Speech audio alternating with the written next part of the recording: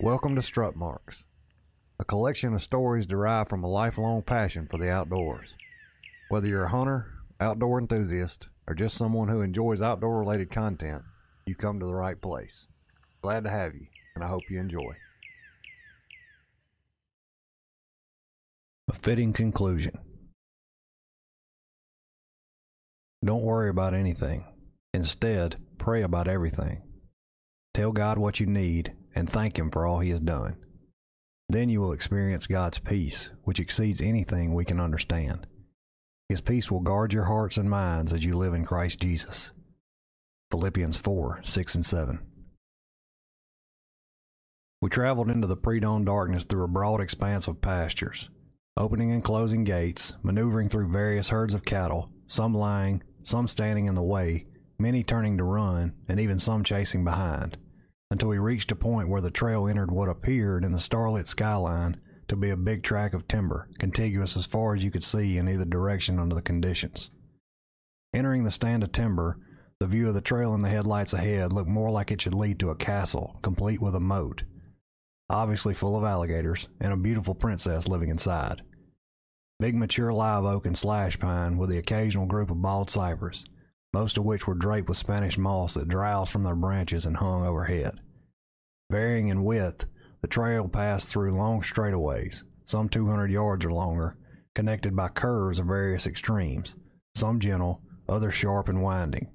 It was one of these curves in particular, somewhat centrally located within our little corner of Narnia, that we pursued this morning. The setting was one that those outside the fold may consider visiting to have professional photos made of their children.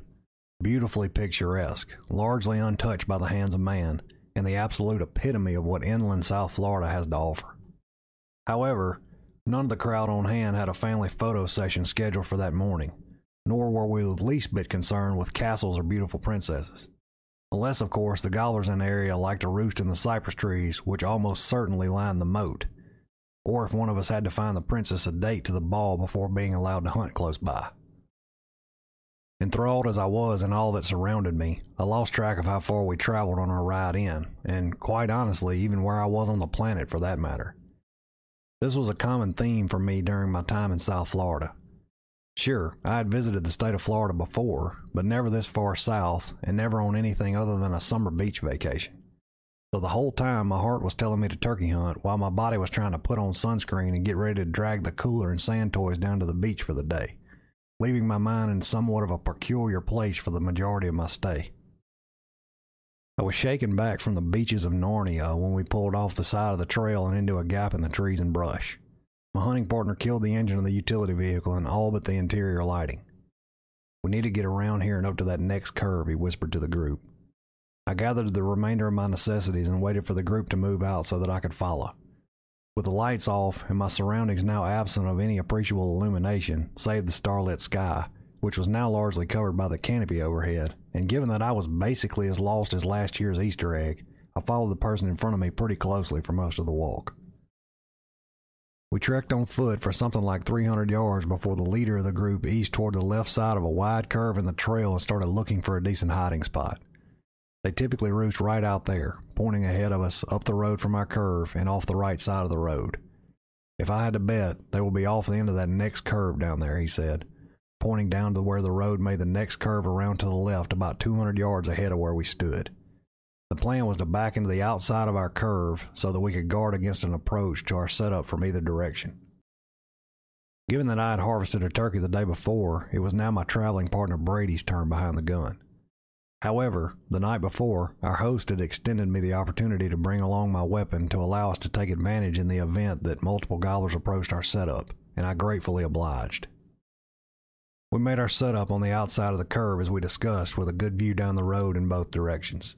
Given the heavy understory vegetation of various species, a product of a long growing season inherent to that part of the world, a low-profile collapsible chair is almost a necessity.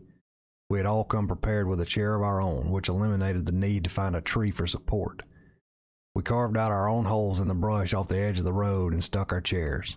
Brady was just a couple of feet to my left, and we elected to cut a sapling that stood between the two of us. With a couple of palmetto fronds cut and stuck in front of us, our setup was complete. From our position, the trail to the left ran away from us at roughly my 10 o'clock for around 200 yards, and just under 100 yards down the road to the right, which ran away from our position at roughly my 2 o'clock. The 2 o'clock route was the direction that we had walked in from. My hunting partner and the other two friends working different camera angles were all in different positions just to our right and behind us. We were hidden, and you have not been hidden until you've been Florida hidden. Based on my limited experience, one could wear a pink jumpsuit and still go visually undetected in many places down there. You can literally step into the woods and disappear. The morning was beautiful. With cool air, clear skies, and not even a breath of wind, I was surprised with the silence that followed the arrival of daylight. We finally heard one turkey gobble a couple of times several hundred yards behind our setup, but nothing from the group that was typically roosted to our front.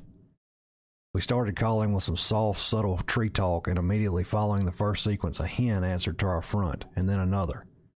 Before long, we had a whole group of hens calling back. They were roosted down the road to the left from our setup, not far off the road in the woods off the curve, just where they were expected to be. No more than 5 minutes had passed since we had first heard them when the first hen of the group flew down in the road around the curve from our position, closely followed by 6 or 8 other turkeys that were roosted in close proximity to the first. In the midst of all this, the turkey that had started gobbling behind us had flown down and sounded as though he had made it to the road that we had traveled in on, somewhere back upstream from where we had parked the utility vehicle. He was still a long way away, but was answering our calls, and he sounded to be slowly closing in on our position from down the road to our right. With no gobbles from the group down the road to our left, we began concentrating our calling largely on the turkey approaching from the right. He was gobbling at any call we made loud enough for him to hear, and he was making steady progress in our direction down the road. We had been quiet for a couple of minutes when my hunting partner whispered, "Gobblers in the road to the left, 2 of them." He and I were doing most of the calling, and he was sitting just a few feet off my right shoulder. Some of the understory vegetation around our setup had my view blocked starting at about 65 yards down the road to the left, but he could see all the way to the curve from his point of view. "What are they doing?" I was quick to ask. "They just strutted around the corner," he said. "Now they're just standing there looking." Our first call to the pair of gobblers after they rounded the curve in our direction was rewarded with the first gobble that we had heard from them to this point.